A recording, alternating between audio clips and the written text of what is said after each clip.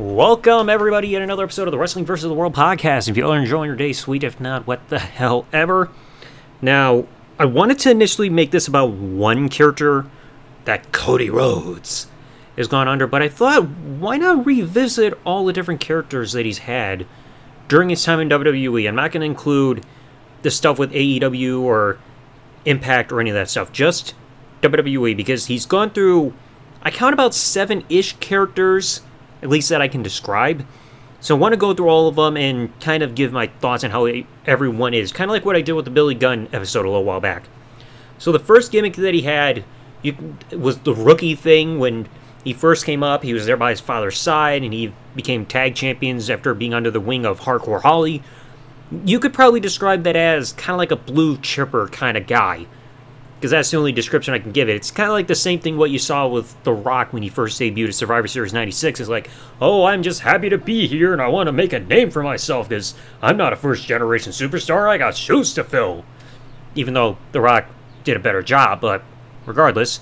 I mean, that kind of worked at first, but the problem is that they did not really do him any favors at the beginning because he was developing a losing streak when he got on television.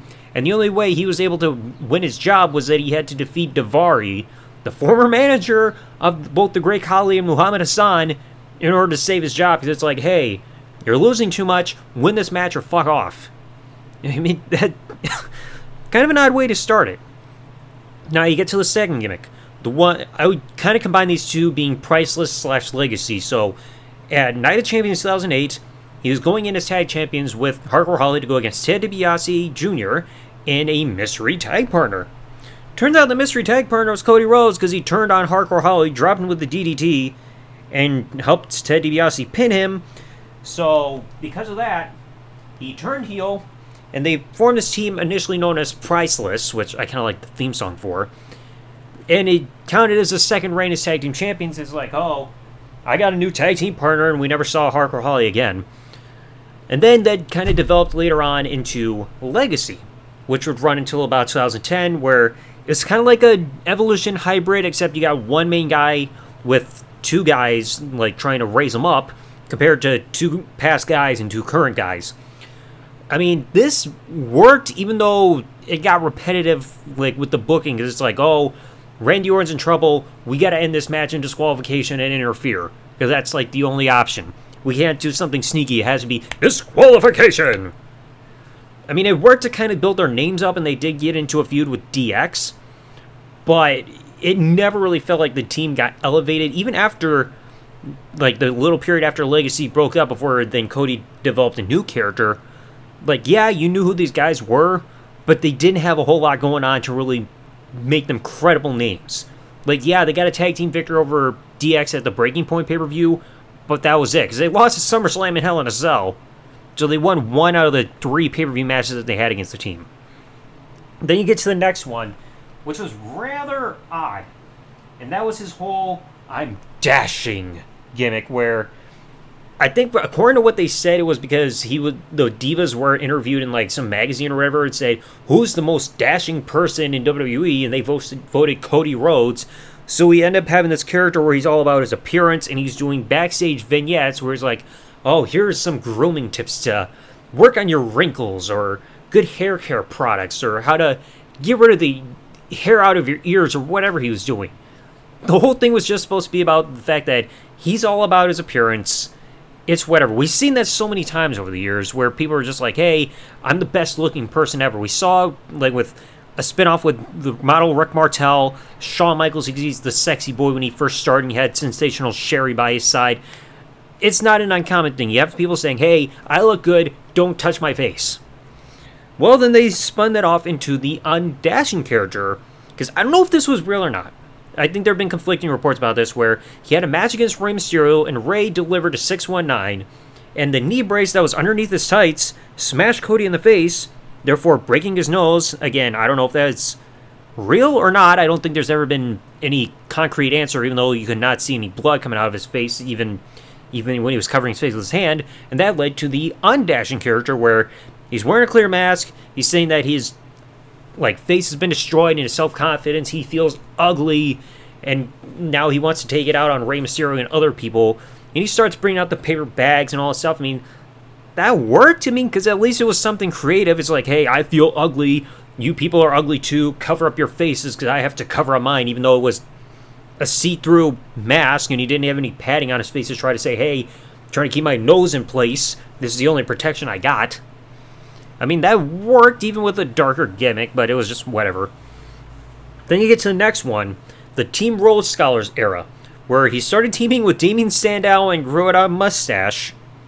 And it's supposed to be this tag team where we're two smart guys. You got one guy who's always in a bathrobe with a big bushy beard, and I'm just here with a mustache. I mean, like, yeah, they had some fun moments, like when the Team Rhodes Scholars was doing a parody of the New Age Outlaws entrance theme, and Damien Sandow was taking his own spin with the lyrics saying, oh, you were not aware? Your posterior better contact someone. I mean, Sandow was the more entertaining one between himself and Cody during this run, to be quite honest. I mean, it was a fine period, but it's like the team never really went anywhere because they never became tag team champions, and they broke up because Sandow won the Money in the Bank contract. So that put an end to that team. So then you go to the next one. And this was where it all went downhill. Because, I mean, yeah, you had a feel-good moment when Cody teamed with Goldust and they became tag champions and they saved their jobs. But then you get to the gimmick that doomed him. And I'll explain why in just a moment. The Stardust gimmick. Because himself and Goldust were on a downward spiral. They're losing matches and Cody's like, oh, brother, you deserve a better tag team than me. And then he's like, oh, you do get a new tag team. It's your brother, only a Wish.com version of you. Where it's just like he's got face paint and designs and everything with stars all over it. It's just like, whatever. I mean, yeah, they had some goofy stuff, but it's just like nothing mainstream. I think they might have been tag champions again at some point during that run. Like, I can't remember because my memory is getting foggy of 2014, 2015 at this point. But then they really screwed the pooch because then the plan was the brothers were going to face off WrestleMania 31, but instead they gave the match to Fastlane because Stardust is tired of being referred to as Cody. It's like, I'm Stardust. I'm not Cody. Even with his father getting involved, it's like, no, you're not listening. I'm not your son. I'm not Cody. So, like, they had the lackluster match at Fastlane, and then the character went downhill because the problem with the Stardust gimmick are two things. One, too goofy and outlandish. And two, when the character was split away from Goldust, it had absolutely no direction. When you had it with Goldust, it had a direction. It's like, hey, a younger version of his brother trying to gain success by kind of emulating his antics and look and everything. But then when you split him apart from his brother, what's his motive? Why is he here? Why is he having matches? Like, what's his overall long-term goal? Because that was never established because he had none. The only thing I remember him doing with the Stardust gimmick after this was like having a feud with Stephen Amell at SummerSlam 2015 and then doing some stuff with the Ascension, who were pretty much lower tier guys at that point. So it's like the character had nowhere to go once you split him apart from his brother. And now you get to this current role, the American Nightmare. I don't know how the American Nightmare was perceived over in Impact or AEW or wherever it debuted in. The way I can describe at least this character is that he's a guy who left the company to try to make a name for himself, and now he's back to try to achieve something that his family in the past never got to achieve. So it's something about maybe stepping out of the shadows of his family. I mean, people could probably correct that in the comments based on how they interpret this character. But I can interpret it as a guy who left, came back, and he wants to honor the family name by achieving something that was never achieved before. In this case, he's trying to be WWE Undisputed Universal Champion, maybe whether holding one of the belts or both of them. But that's like the closest interpretation I can give in terms of a character description. So that is like 7 different gimmicks that he's had since he debuted. In terms of like to even how I feel about all of them, the rookie, generic. Nobody cares about a new upcoming rookie. It's like, hey, I got a famous father. It's like, okay, but you got to make a name for yourself too to get me to care. The Priceless Legacy thing, it got him like started because like, hey, he's getting the rub by being with Randy Orton, but nothing really ascended him up to the card. The Dashing character was just weird. The Undashing was probably like the best overall in terms of like character work that he did, at least that I can give it. Team Rhodes Scholars, he just grew a mustache. Stardust, it had no direction after he broke apart from his brother. And the American Nightmare, it's building up because like the guy's gotten over, even though like a lot of the KS people love his entrance music too, but at least I can say with the American Nightmare character, he's got a goal. He's got an objective. We never saw that with many of the other characters. Like, what was the motivation for the Dashing character being around? He was just wanted to teach people, hey, here's how you make yourself look good. It's like the Rookie, he's just there, priceless. He wants to make a name for himself and be big because he's rubbing up against Randy Orton for some reason. On Dashing, he also had kind of motivation, like he feels that other people should feel the ugliness he feels. Rhodes Scholar's, I don't know, there. And Stardust, he's just there to spread glitter. I don't know.